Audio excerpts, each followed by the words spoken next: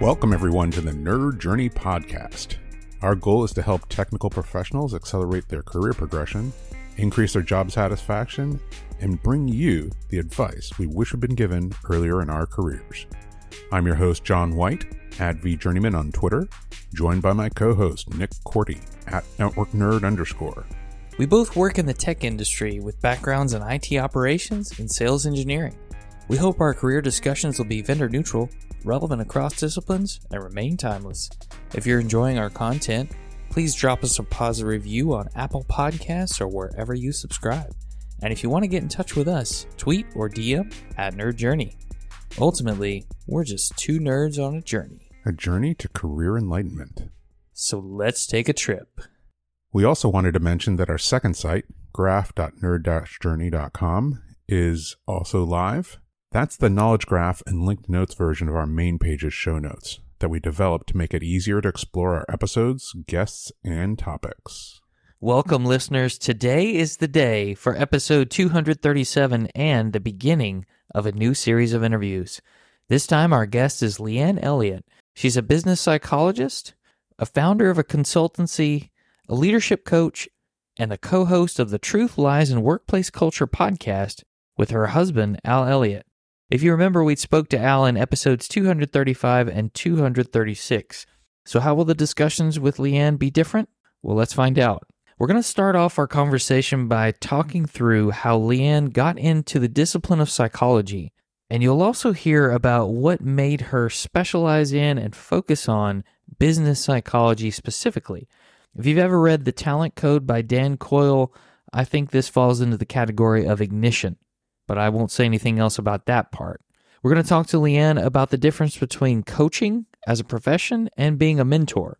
We've had that discussion in some other episodes as well, but let's see what she has to say about it. Leanne also gives us some interesting points and thoughts on resumes that I think you'll want to utilize if you're applying for jobs. And probably the biggest section of this episode is dedicated to the topic that is at the forefront of many people's minds at the time of this release, and that's layoffs. Whether it's in the tech industry or somewhere else, what is the psychological impact of a layoff to the people who were laid off, the people who remain at the company after a layoff has happened, and the leaders who execute those layoffs? How does that work, and how do you process it after a situation like that happens in each of those cases? And how should you talk about that in future interviews? It's an action-packed episode, so let's get right to it. Here we go with part one of our discussion with Leanne Elliott.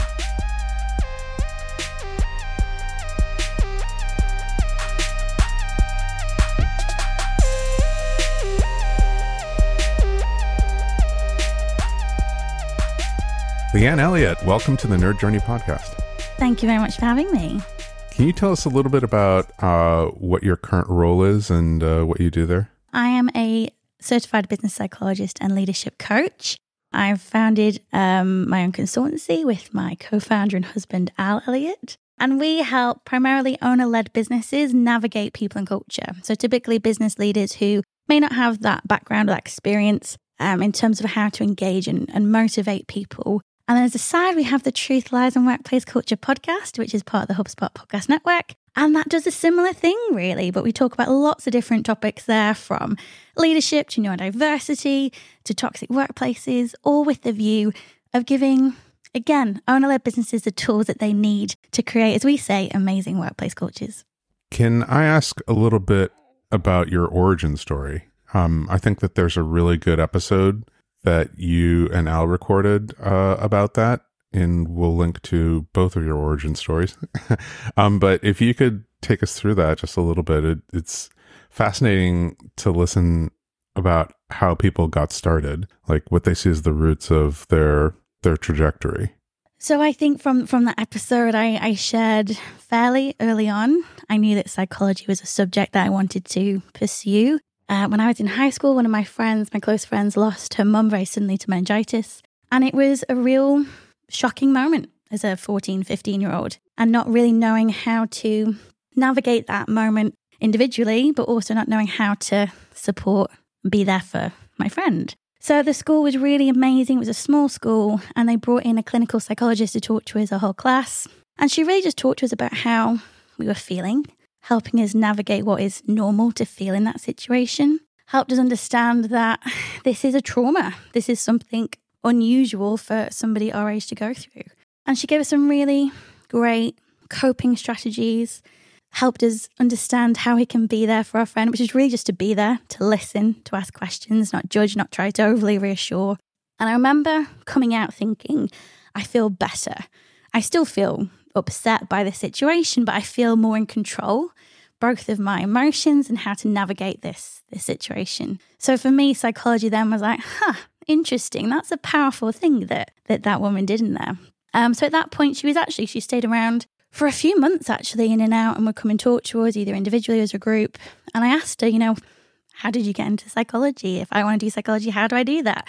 She gave me some really great advice about different subjects to take, different options that you had. So from that point, before I chose my A-levels, which is the kind of 16 to 18 qualifications we do in the UK before we go to university or college. So I had the information I needed to know what I need to do academically to pursue a degree in psychology. When I was doing my degree, I thought, because there's so many different areas of psychology, there's so many different areas, and even within areas, there's different areas. Because I thought I wanted to be a counselling psychologist, and I think this probably stemmed from the experience I had in high school. So I was given the advice by a lecturer to try and get some voluntary experience. I think it's maybe 2004, 2005. And the Samaritans, which is a listening-based service in the UK, which helps people who are experiencing feelings of distress and despair, including suicidal feelings. We're looking for listeners. So people would phone up, talk about their problems, what they're experiencing. So I applied for that, and it was a really detailed recruitment process and training process, and quickly realised I did not want to be a counselling psychologist. The weight of that being put in somebody else's world who is experiencing that level of distress is a lot. And I think I felt that I wasn't quite, maybe it was an age thing. I didn't think I was quite ready for it, but for some reason it just didn't quite resonate in the same way that I thought it would. And then in my third year, I did an occupational psychology or business psychology module, and it all just seemed to click. It was always like, okay, cool. So we can, as psychologists, help business leaders create environments for the majority to experience positive health and well-being and purpose and meaning and fulfillment and joy. And that just felt really special to me. So after a year out to save some money to go back to university, I did my master's. So that was 2008 that I graduated, which isn't the best time to graduate, just, the start of the global financial crisis. So jobs were slim, including, particularly in HR and people and culture, which is where I sat. Lucky enough to get into a HR consultancy, stayed there for about 18 months or so. And the last 6 months was getting very samey in terms of the projects we were doing. Didn't feel like I was being developed or being challenged or pushed. And I remember thinking to myself, there must be an opportunity, given the current climate and people struggling, there must be an opportunity to use my education, the skills I have. So welfare to work, which is what it's called in the UK, was an industry that was booming. Basically, it's a government-backed scheme that helps people who are unemployed regain employment. So obviously at that point, when the unemployment rates were going through the roof, there were a lot of organisations looking for coaches. So I applied for that, got the job, and that's really when the whole trajectory of my career changed in a way that I didn't anticipate it to do. But I'd say that's really the start of that's my origin, how I went from, being a kid, a high school kid, to figuring out what I wanted to do, to actually then really starting my career. Yeah, it was fascinating to hear about your personal experience with a psychologist and how that influenced you to seek that out as an area of study, but then to go through the process of either shadowing or taking on that role of kind of one-on-one with somebody in crisis and realize, oh, this isn't what I want to do. But at the same time, taking somebody on with coaching in a job crisis, like that was fulfilling. Was it the stakes that were different there, or was it the circumstance? Was it experience and maturity? What do you think was the difference there? It's a good question. I think it's probably a combination of all those things. As much as I knew that by joining the Samaritans and having that experience of supporting people in crisis, I ruled out clinical psychology and counselling psychology. I still found a great amount of fulfillment in that voluntary role. And I actually did that for 5 years, up until the point that I got my job at Pinnacle People as a coach. And it's only at that point that I thought there's going to be too much crossover here, because part of Samaritans is it's not an advice service, it's a listening service. You're there to help people navigate their own emotions and their own feelings, their own options. And if one of those options is to end their life, then that is a valid option that they have. We're not there to solve problems. So when I started my job with Pinnacle as a coach, I realized then that my mindset in that one-to-one environment had to shift to much more pragmatic, practical advice. I was there to change their mind and help them explore more viable options. So that's the point at which I left Samaritans. So I think in terms of a coach, I'll be honest, would I, without the financial crisis, would I have pursued that avenue of work? Probably not. I probably would have stayed in organizational level, HR, people and culture, because that's where I found my joy in terms of having impact. But I recognized that as an ambitious individual, this was a route that gave me options, gave me progression. It was challenging enough that I felt like I was developing a skill set that had a basis in terms of Samaritans. And it was also a role that I could see progression in terms of management. And I thought, well, if the next best thing is if I'm not helping organizations create great managers, maybe this is also an opportunity to, test my own nerve and actually be a manager myself. So I can't honestly say it was a vocation that was a calling that I desperately wanted to do, but it was one given the economic circumstances provided good opportunities for learning, good opportunities for progression. And I guess at that point as well, just some stability. It was an industry that wasn't going anywhere for a few years, given the crisis we were all in. So even in an economic downturn, there was opportunity, maybe not doing exactly the thing that you had come across that brought you joy, but it was adjacent enough that it was using the same skills that you had already developed. And you could see career stability and career progression. And at some point in time, the economics were going to turn around. Yeah. And I think one thing that experience was really good at framing a mindset for me and for Alan. We talk about it a lot because when you're self-employed, you do lots of different things that don't always make sense at the time. But we've always come to the conclusion that nothing is wasted. That moment and those skills we develop, that experience that we have, will be applied at some point down the line. So yeah, I'm not sure I didn't have that clarity at the time as a 4-year-old, but certainly looking back, it was probably one of the best things that could have happened. Like I said, it wasn't a trajectory I would have chosen, but perhaps it was the one that I was meant to be on. Before we started talking to a lot of people on the podcast, I didn't realize that this idea of coaching was something that went beyond athletics.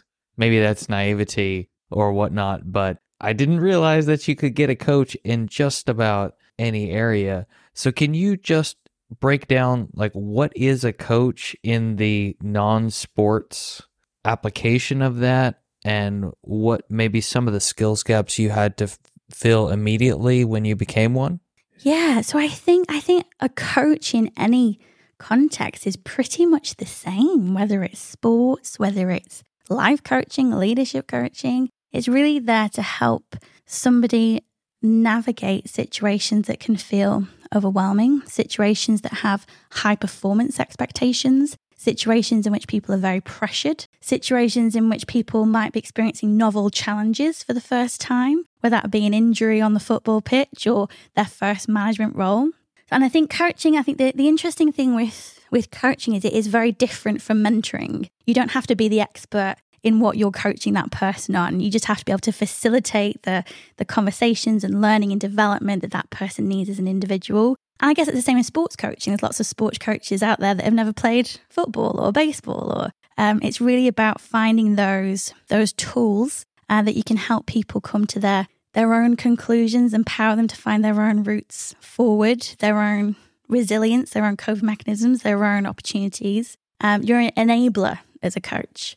And I think that's true across all fields of coaching. That is powerful. The idea of being a coach is not to be an expert at necessarily the technical details of what it is that you're coaching, but to be an expert at the coaching process. Yeah, and I think on the flip side, if you are an expert, that's probably where you're tipping into being a mentor. You've been through that experience, you have a similar lived experience, so you're imparting much more of that, much more advice, much more practical steps to take. And I think that's probably the key distinction when if you're looking for some kind of support and you're not sure if it's a coach or a mentor, that's probably the key thing really to think of. Do I want somebody with my experience who's going to guide me to get to where they are?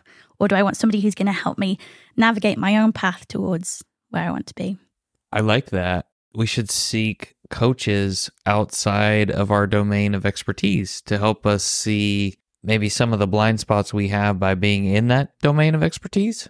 Yeah, exactly. And I think that is a perfect, you've summarized it perfectly, because you have this distance and clarity as a coach. I'm not absorbed in this world. I don't understand what it is to be a software engineer in a tech world, but I understand, the challenges you might be experiencing and how similar they are to other challenges that people might have experienced previously. And really it is about empowerment and enablement. I think, that's the key thing. And is the coach also seeking to hold people accountable in some way as part of their role? Like, hey, why haven't you done this thing you said you were going to do? Or would you say that fits into the mentor, coach, and maybe even manager bucket all at the same time?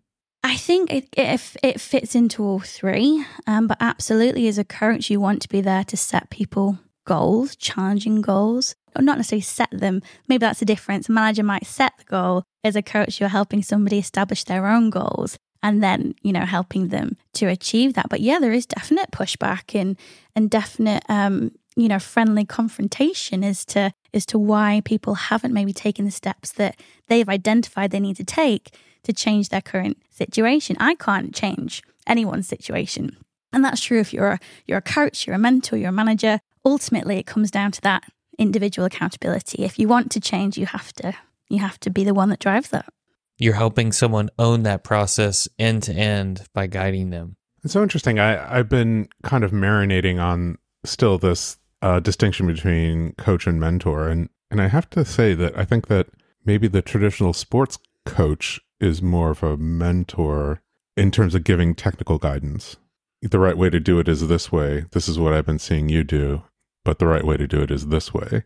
Right. So that's like specific technical guidance or expectation setting. So maybe more manager. And now that I say that out loud, it's interesting that some sports do call that role a manager and not a coach. Probably football and baseball, I think specifically. Football as opposed to American football, I think is right. There's a manager, field manager. Baseball, same thing. There's the manager as opposed to the coaches. There's position coaches, but even they're giving technical advice, not kind of like development advice. It's fascinating. And there can be some crossover. So with my job at Pinnacle as a job coach or as a career coach now, there is a little bit more of an element of advice because there's much more transactional elements to being in that coaching relationship. How do I have a killer resume? How do I make myself appealing on LinkedIn? How do I apply for a job and get my resume to the top of the pile? How do I conduct myself in an interview? How do I answer competency-based questions? There are definitely more transactional elements to career coaching that do require an element of guidance and advice. If you're looking at more things like leadership coaching or life coaching, then it's, I can't sit here and tell you how to live your life because there are an infinite number of options. There's only, so many options available as to how to present a really compelling resume. Right. Multicolor with a picture background. Nick's just trying to trigger me because I have strong opinions. Yeah, 3 columns, right, Nick? 4. Go for 4. 4 quadrants. The more columns, the better. This is kind of discussions that we've been having about resume writing over time, where it's people tend to think like, well, what I need is to make the resume fancier instead of having more impactful content. Oh, 100%. I never put columns in a resume because the majority of ATS systems can't read them. So don't do that. You need your formatting to be as simple as possible. Applicant tracking systems are probably going to read your resume and kind of harvest the content for the whatever system the company's using. So you want to have it as simple as possible, right? Headshot, probably not important. In fact, I would argue like probably some companies would view it as a form of bias, like injecting bias. So, they're going to want to take that out. Anyway, yeah. Sorry, sidetrack. It's a good sidetrack. It is a good sidetrack. And I think that prompts me to ask this question, Leanne. Since you have been a job coach and also a people manager, and we're talking about resumes and such, in your experience, how much time would you say hiring managers actually spend looking at resumes compared to maybe the recruiter or HR person that is harvesting details and sending good candidates to managers? Ooh, that is a question. I mean, I'd like to say that I'm sure there are some hiring manager recruiters out there that spend a good 4 or 5 minutes looking over every resume in the first sift. But the reality is they scan it. They're looking for those key things to know if you hit the minimum criteria to be considered further.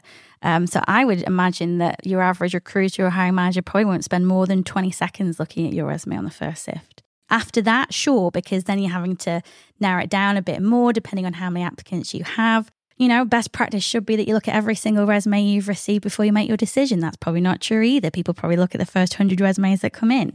So yeah, there's best practice rules. How many people apply them in the constraints of a very busy job? I think that's a big ask of any recruiter.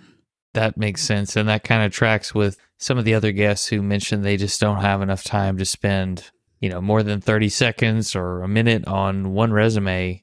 If you look at 100, then that's a lot of time that you're spending. A lot of time. And I think one thing that has always been my advice to people applying for jobs, and particularly jobs that are likely to get a high number of applications, always write a cover letter. Even if it doesn't, the job advert doesn't ask for it, always write a cover letter, because that's your opportunity to create a document that's very scannable using bullet points that speaks directly to the minimum criteria that the job is asking for. And it is literally doing it word for word. Bullet point 1 in the job description says 15 years experience in tech. That first bullet point on your cover letter says 15 years experience in tech, illustrated by example, and then so on, because you're basically making it really, really easy for the recruiter or hiring manager to go, yeah, this person fits the criteria great in the yes pile. And so you would advise attaching the cover letter to the resume and submitting as one document to the applicant tracking system, I guess? Yeah, exactly. Okay. That's super powerful advice. You can have that one for free. We appreciate that. We'll get you some Nerd Journey stickers as a payment on that one. I suppose that what's the phrase, history doesn't repeat itself, but it does echo. The current tech layoffs that we're going through here in 2022 and 2023 are an echo or a rhyme of what went on in 2008. It's not as widespread. It's focused more on a specific industry. But I would imagine that some of the advice that you gave at the time would be just as relevant to the people that are going through that type of experience today. Am I right in that assumption? Yes, yeah, absolutely, yeah. So what was the advice at the time? Like, welfare to work is a little bit different from somebody who presumably has a lot of skills in the tech industry, where they're competing with, unfortunately, a lot of other highly skilled people who have all been kind of laid off at the same time. Do you see that as a kind of a unique situation, or are there things that people should be doing as best practice regardless of the situation that they happen to be in? I think there are elements of best practice. I think it is a unique situation that we're seeing at the moment with the volume of tech layoffs. It is huge. There's 3 or 4 things I would always recommend somebody who's been made redundant to go through. First, take the time to experience that workplace trauma, and trauma with a little t, but still a trauma, in that there's a very powerful change model, how we as humans experience change, called the Bridges transition model. And it basically says that an external change is very sudden. So getting made redundant is a very sudden change you often have very little control over, is done to you, and completely changes your world. That in itself needs to be dealt with, because that is something that the change is quick. The psychological transition to accept that change is much, much slower. It could be 3 months, it could be 6 months, it could be 2 years if you don't deal with that effectively. So I think the first thing I'd say to anyone who's been made redundant is to process those emotions that come with it, mourn the end of that job, that life, that vision that you had for how things were going to go, and deal with that first. Because once you've done that, you can really then start to put your productive energy into the next phase, which is going to be exploring the new opportunities. At that point, I think it's where the more practical things come in.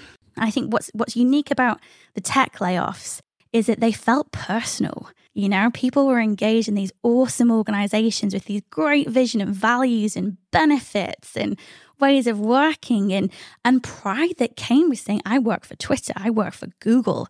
You know, that was part of your identity. So again, which is why you need to deal with that first phase, first and foremost. And I think in that more practical stage is, yes, you have a lot of skills. Yes, there are a lot of competition out there that also have the same skills and the same experience in the same industry. How attached are you in this moment of economic crisis in the tech industry? How attached are you to staying in tech? Because there are so many industries out there who would just love so much to have your skills. You know, there is a skill shortage in the majority of industries. There are ways that you can apply those skills, those same skills, in a different industry. And it is a big change, and it's probably not what you envisage for, you know, the first 10 years of your career. But if you're open to exploring that, one, on a practical level, you're probably much more likely to get a role quicker. Two, you're probably much more likely to find a role that challenges you in a different way. And that might be good if you've been a bit burnt from the tech industry to have a fresh start in a new industry. And I think third, it's really putting those skills to the test. If a skill is a real skill, it's transferable across contexts, across industries, even across countries. So I think if you really want to challenge those skills, put those skills to the test, hone those skills, then moving industry could be a really cool way to do that. When we say moving industry, this might be doing technical things, but in a non-tech industry, I think is what you're saying, yeah? Yes. Yeah, exactly. Yeah. Okay. See, I thought you meant like maybe even not doing a role that was focused on technology at all. Well, you could.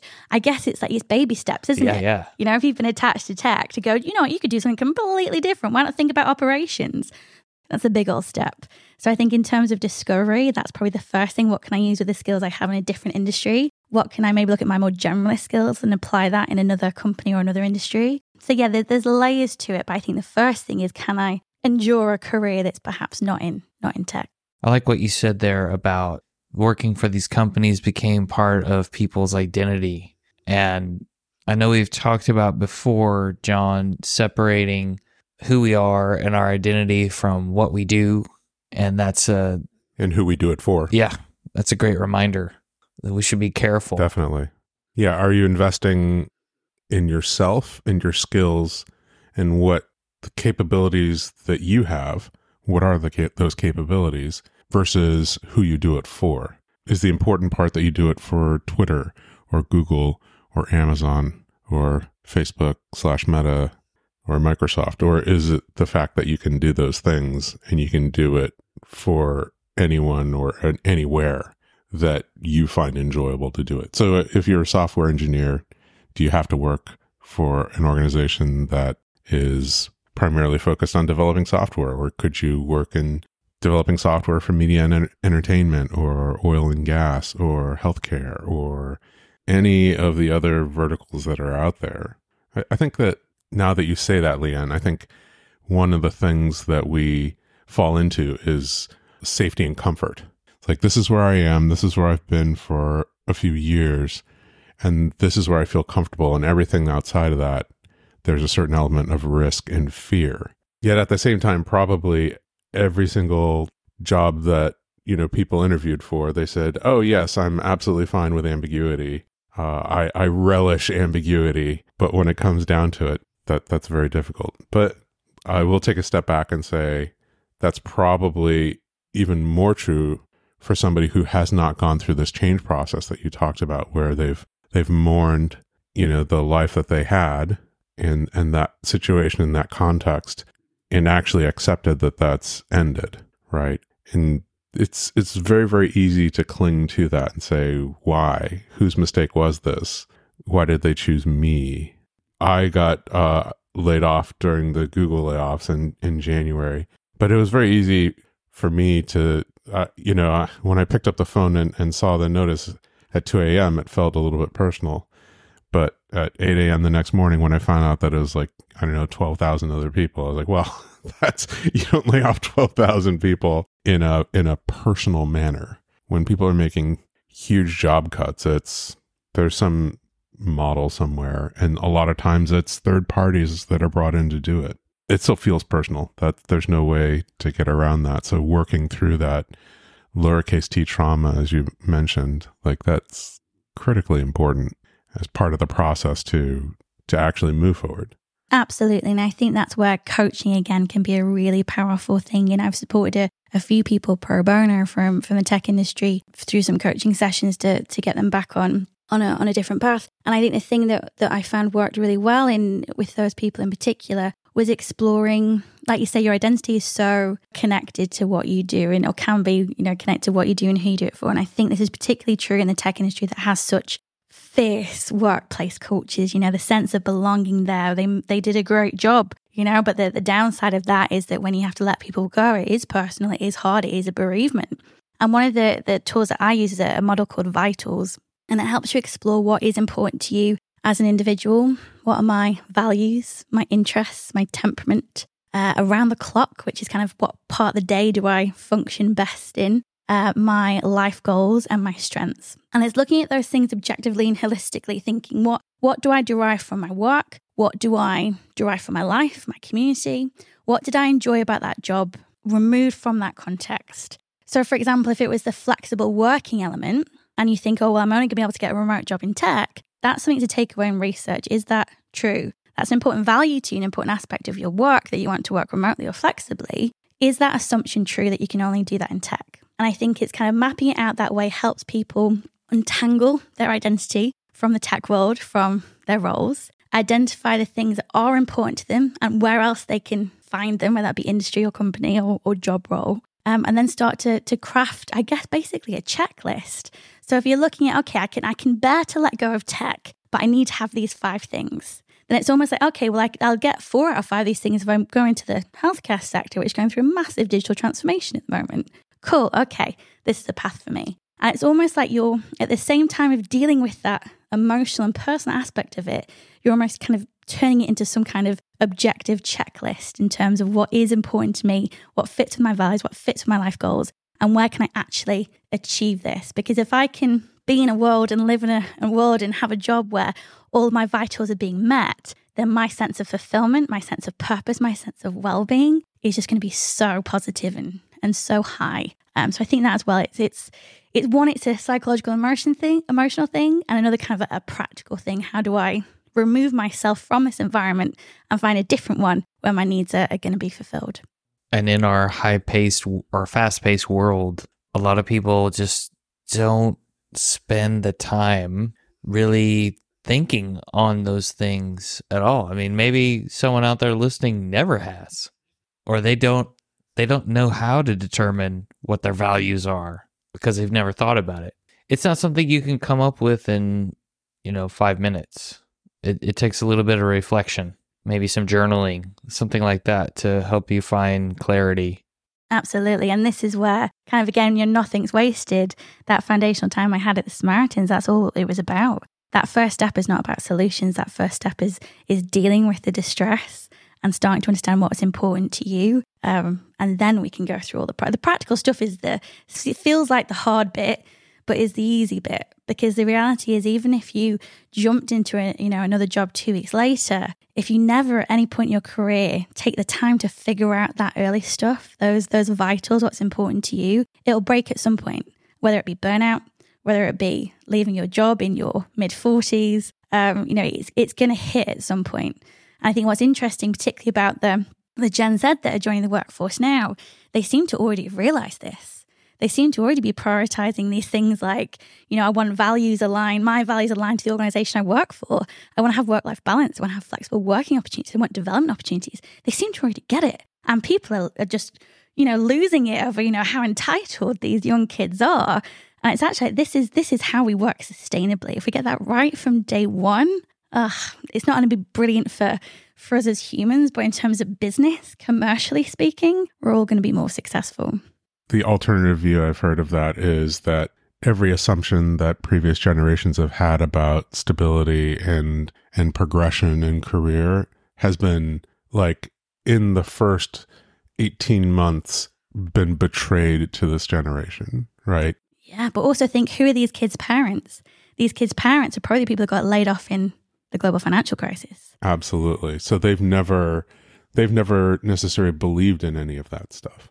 That go into debt to get your college diploma, and then get a good paying job, and you can stay there, or even maybe move around in those careers, and you'll be able to purchase your own home or affordably raise a family, take vacations. Like, all of that assumption has been betrayed to this generation. So they've peeled back all of the kind of materialistic things, and they're only left with the psychological things. And well, the assumption is that I'm going to lose my job at some point in time, that I will be betrayed by, some kind of financial tectonic shift that doesn't have anything to do with me. So what do I need to focus on in the meantime to be productive and happy and self-actualized and fulfilled? I suppose it doesn't matter which way you get there, but you do have a generation of people who are more focused on that, right? It's a trend. It's not everybody, but it's definitely, hopefully it's healthier for the people, their careers, and the organizations that they go on to lead. Yeah, I mean, it makes sense that it would, if people are starting their career and their working life with this mindset and this mentality. They're the people, from my experience, make pretty good leaders and pretty good managers, because they have a bigger view of what work means to an individual, whilst also understanding the importance of vision and mission and purpose and having meaningful work. I think, like most things, we're seeing a very, hard swing the other way, particularly post-pandemic, which was just another massive disruption in our working lives. And so I'm sure that this tension we're seeing between organizations and employees and employees will ease. And I'm sure some of those stronger Gen Z ways of thinking about the world may soften. I remember talking to one of our guests on our podcast, and he was like, yeah, Gen Z, we need to still nurture that, that hope. But let's be honest, they haven't been hit enough times by the life stick yet. Like, they're gonna, something's going to come along. And, it probably sadly will, but I think it's finding that middle ground. We can be fulfilled in our work and make money for our business. Those two things are not mutually exclusive. Yeah, for sure. I want to ask a question about the person who's been laid off. When they go and interview for their next job, how would you recommend they approach talking about that event that happened to them? Is it a knock on someone to say, well, I was laid off from this company as part of this reduction in force?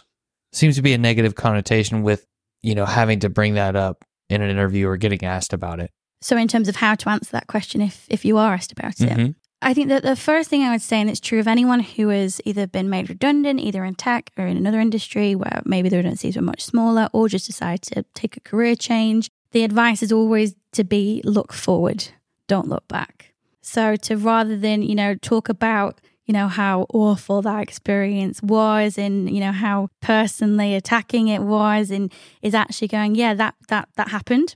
My focus now is on pursuing a role with you. And the reason that I'm excited about this role is because it enables me to use these skills that I built in Twitter, Google, Amazon in this environment and hopefully achieve X, Y, Z. I think that's the first thing, is to deflect forward. That said, there has been so much media attention around Twitter, Meta, Amazon. There's been so much media attention and so much public backlash to people who've been made redundant. I've worked with people who've been trolled on social media, being called privileged, and how, this is what you deserved because you were living in ivory tower with your inflated salary. It's been a very different situation. And I think hiring managers, and particularly people in HR and people in culture, are aware of this. I think this is again where, if you've taken the time to deal with that redundancy emotionally, psychologically, you can sit there and say, yeah, that was a really tough situation. So I engaged a coach and I worked with them for 3-5 sessions, worked through, that experience, closed the door on it, worked through what I wanted in my career, start to get excited and look forward. And this is why I'm here today, to talk to you about this job. I like that. What if we turn the perspective just slightly to the other side. Let's say you're the manager or leader who has to execute the layoff. What is the psychological impact and processing of someone in that seat? It's tough. I've personally have had to lay off 2 teams in my career, which, and it's not, I'm not that old.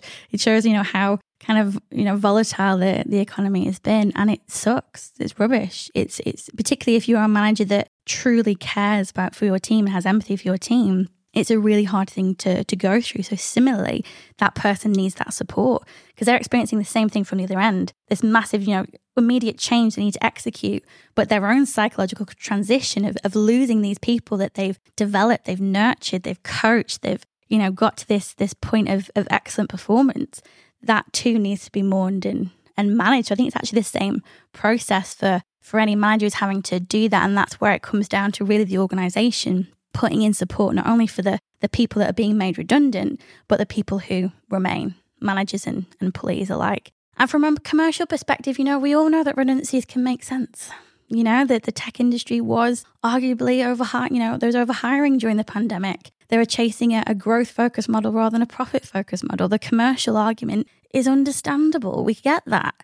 It's not a question of if you need to make layoffs. It's how you make those layoffs. And that in itself speaks to your employer brand. It speaks to your values as an organization, your culture as an organization. And I think, when we even look at the difference between Stripe and Twitter, they made layoffs at a very similar time. And, the CEO of Stripe wrote a public letter about how difficult this was, the support they were putting in place for people. And then, you get Elon Musk who walked into Twitter headquarters with a sink just so he could, tweet, "I'm now the CEO of Twitter." Let that sink in. Okay, great. Wow. So I think it's really a case of, for the manager themselves, they need that support, that process, to make sure they're doing that whole redundancy process in the right way, an empathic way, and a supportive way. But what's interesting is that aftercare for the people who remain, there is a survivor's guilt that can come with people not being laid off when there has been mass redundancies. A change needs to go through that psychological transition. I think that's a really great opportunity for any organisation, whether it be big or small in tech or otherwise, to kind of take a moment to go, what are we doing here? If we've made such a massive reduction in our workforce, how has that changed our mission? How has that changed what our values are? How has that changed what we want to achieve in the next 2 years, the next 5 years? And refresh that whole narrative for your people. Because the best thing they can experience is that support to manage the psychological transition of being in a whole new organization. It's not, it's not the meta that existed yesterday. It's something completely different now, but actually engaging in that process of, well, this is what we want to achieve. This is how we want to get there. This is your role in that mission delivery. Are you with us? Kind of getting the person to recommit to the cause. Yeah, absolutely. Yeah. I suppose an important part of that is that leadership vision that acknowledges any mistakes that have happened that have led to that situation and a reassurance that the layoffs are over. It's like one of the things that I noticed was this kind of rolling series of layoffs where instead of like one sharp pain, it was this kind of drumbeat, of every other month, another 6,000 people are going to be laid off from like one organization. It's like, oh no, how productive and effective is that organization while that's happening? And are there people that you want to keep that are going to leave because of that environment? Because that can be just incredibly stressful and painful.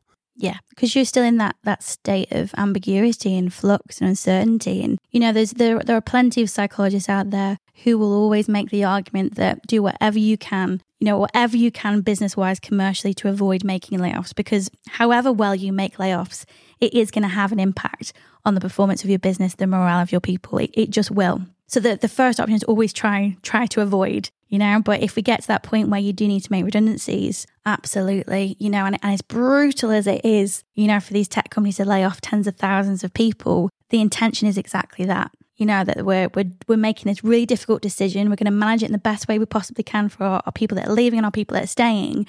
But then so that we can have this environment that we can provide some kind of certainty, some kind of stability, some kind of, this is what the future looks like and where it's going. These drips and drabs of redundancies, exactly what you say, the The morale of the team is never going to recover. Your good talent is going to see that this is an untenable situation, start applying for the roles. Yeah, if you're going to do it, try and do it all in one go. Let's maybe use this opportunity to talk a little bit about your work at Oblong to kind of try to foster high-performing workplace cultures.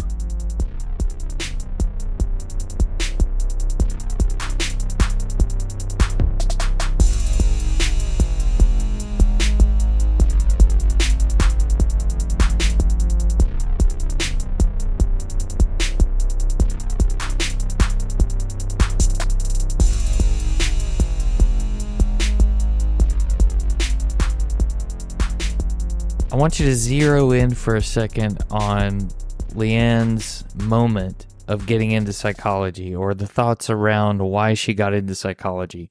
She saw someone who is a psychologist help people using that discipline. So she saw the impact of being a psychologist and what that could do, and it really left a positive impression on Leanne. It made her interested in the discipline.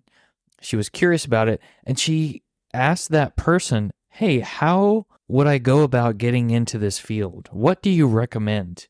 That's an effective model for anyone out there listening. When you go to a community group meeting and meet someone new, when you meet someone new in a social situation somewhere, be curious. Ask for recommendations if you're truly interested. And who knows where you might be able to take yourself once you get that kind of advice.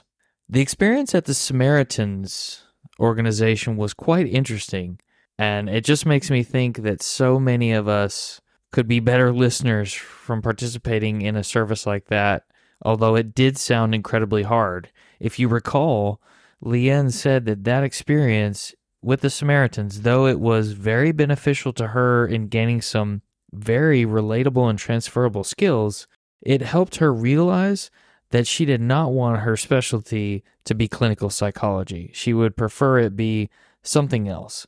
And there's also a lesson in when to lay something down or when to stop doing something here, because Leanne knew that the shift into her next role, which was more of a job coach, would require the giving of advice more so than just the listening. And because she wasn't really supposed to give any advice as part of the Samaritans organization, she chose to stop doing that so that she could build more skills and shift her mindset into more of an advice-giving type role.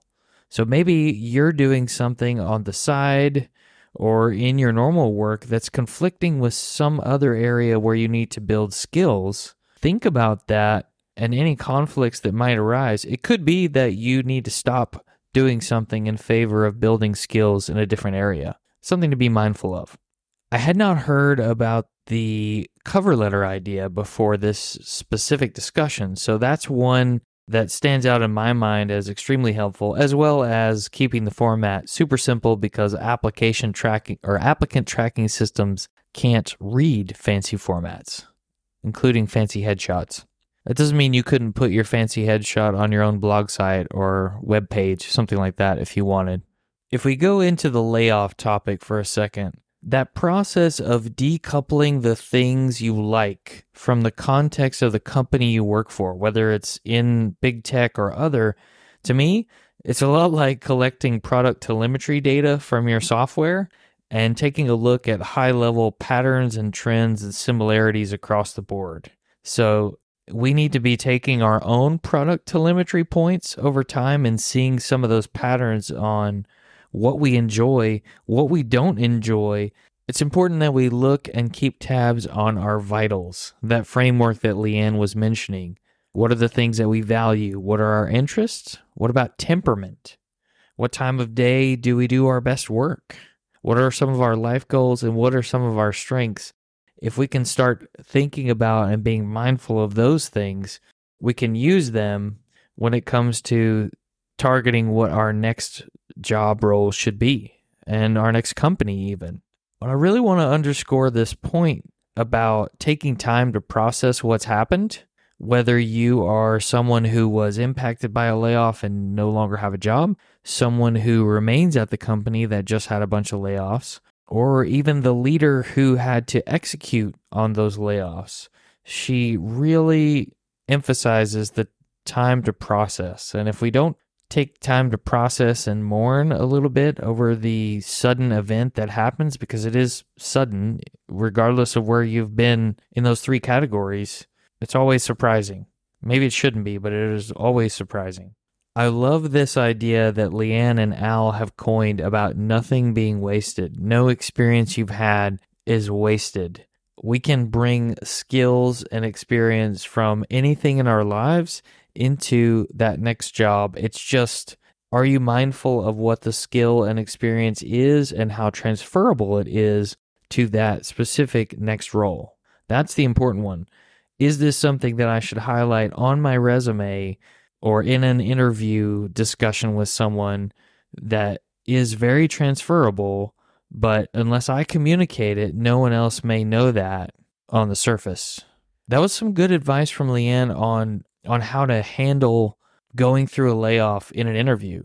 She tells us to certainly acknowledge that it happened if we're asked about it, but use that as a springboard to talk about the skills we gained from the job we were in while we were there and how it could help the company we're interviewing with now. Taking that future focus approach, not being negative or looking backward, but looking forward about what could be at this next company, because that's the thing we need to be focused on.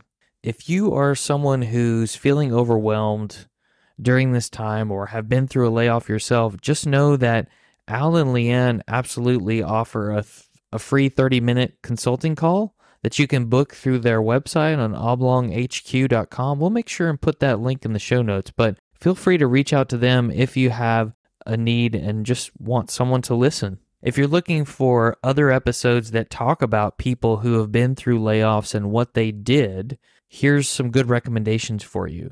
Some of the earlier ones that maybe we haven't mentioned in a while: John Hildebrand, episodes 37 and 38. He went through an unexpected layoff. How did he handle it? What did he end up doing?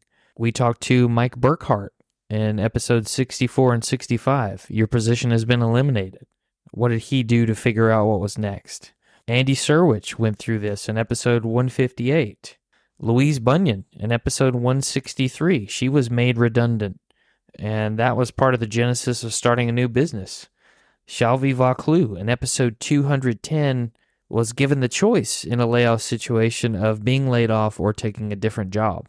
Leah White shared some advice with us from the viewpoint of a sourcing recruiter in episode 213 about how we should handle layoffs or think about them. And then Jason Langer talked about his layoff experience in episode 218. And then, of course, one of the most recent discussions was my co-host John White's stories from episode 220 all the way through 223, where he recounted what it was like to be laid off, be part of the reduction in force, all the way through to getting that targeting and getting that next job that he happens to be in now at the time of this recording. So it makes you wonder what's left for part 2. That was so much great information. We're going to talk a little bit more about the work that Leanne does as part of Oblong HQ for other companies.